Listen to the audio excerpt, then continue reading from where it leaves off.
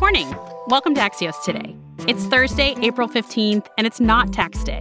You have until May 17th to file. I'm Nyla Boodoo. Here's how we're making you smarter today.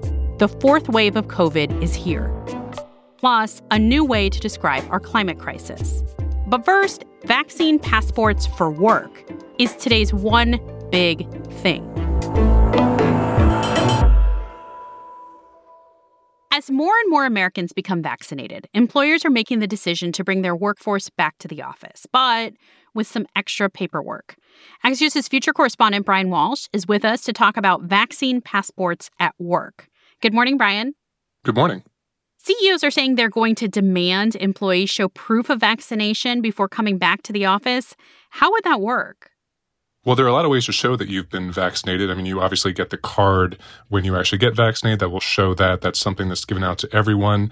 There are some new digital passes that are being developed. New York State actually is the first state to create something like a digital health certificate that you can actually show on your phone. Other private organizations, other governments are thinking about this as well. So, the opportunity will be there. The question really is, how will all these systems work? How will it work in different companies, in different states where there are very different attitudes and potentially even laws in the books in terms of what is and isn't required? And how do we do this in a way that is both effective for public health, but also fair for everyone? Is this legal? Can they require this for people? Most likely they can. This is actually still somewhat up in the air. It really depends on what we're talking about when we think about, where you're working, for instance. So if you can show as a company that there is a real threat to going in there unvaccinated, then most likely, yes, they can require that for workers.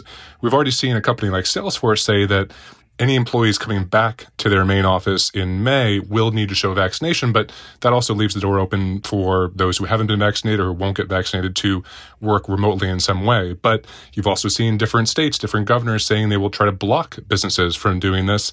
Those governors are on somewhat uncertain ground. At the same time, the federal government has basically said, we're not going to mandate anything. We're leaving this up to the states as much as possible. So it's really an open question, and one compounded by the fact that not everyone's even had the chance to get vaccinated. So I think once we've actually reached the point where if you're not getting vaccinated, it's because you're choosing not to, or you have some kind of health condition or religious objection that would also have to be recognized.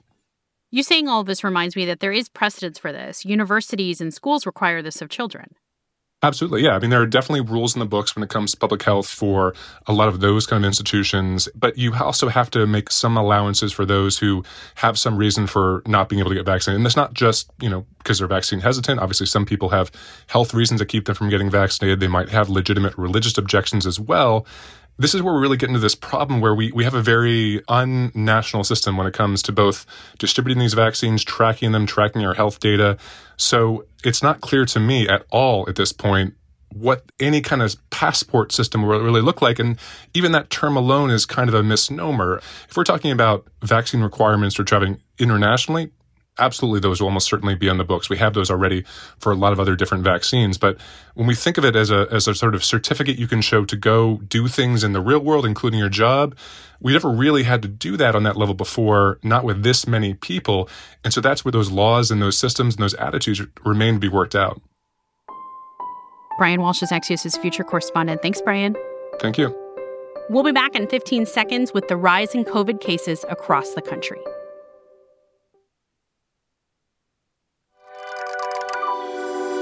Welcome back to Axios Today. There's been much made about trying to avoid a fourth wave in this country, but according to the data, we're already there.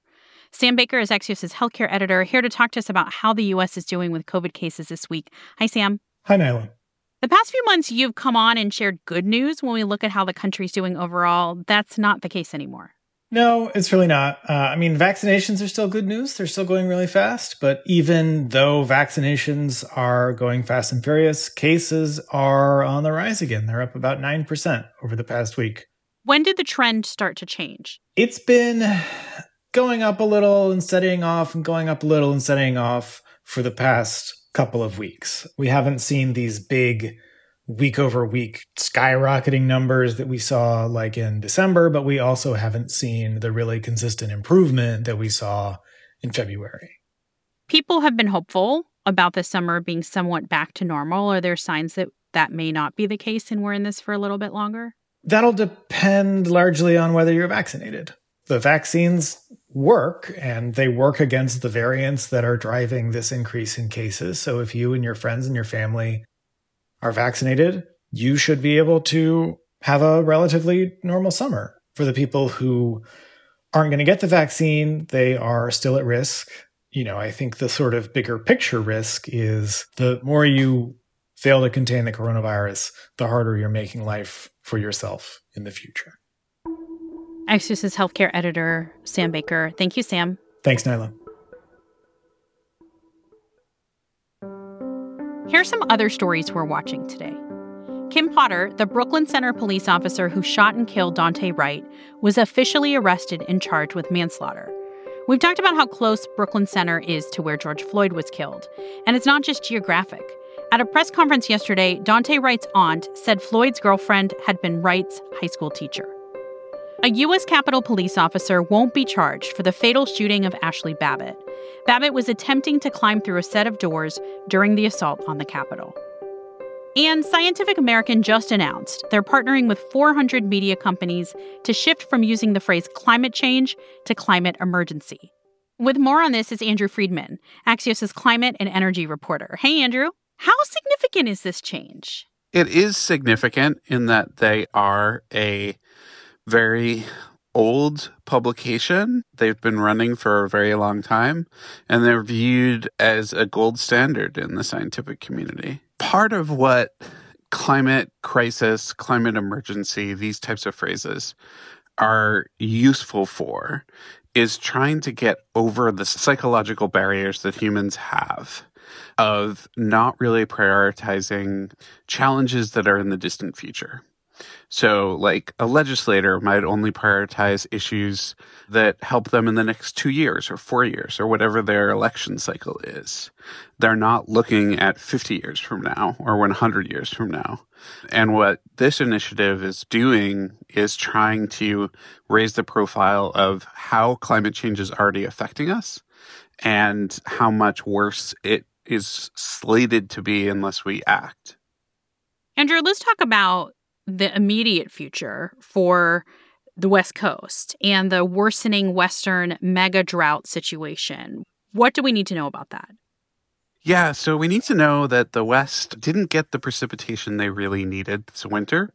They didn't get the rain and mountain snow that they needed in California, especially. Last year was a horrific year for wildfires in California and all up and down the West Coast. And it looks like they're set up for, unfortunately, a very, very dry entry to the fire season. How are people preparing differently for this year then? I think states are trying to be more proactive about preparing for it in the way of getting homeowners to remove brush around their home, getting power companies to realize that they need to reinforce their infrastructure and plan for power outages. Some of that stuff, which is pretty severe, cutting hundreds of thousands of people off of electricity, actually seems to have saved a lot of areas that might have otherwise ignited last year and the year before. Axios' climate and energy reporter, Andrew Freeman. Thank you, Andrew. Thanks for having me.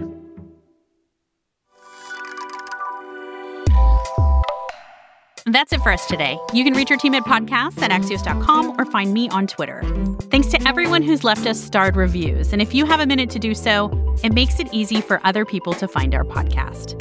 I'm Nyla Boodoo. Thanks for listening. Stay safe, and we'll see you back here tomorrow morning.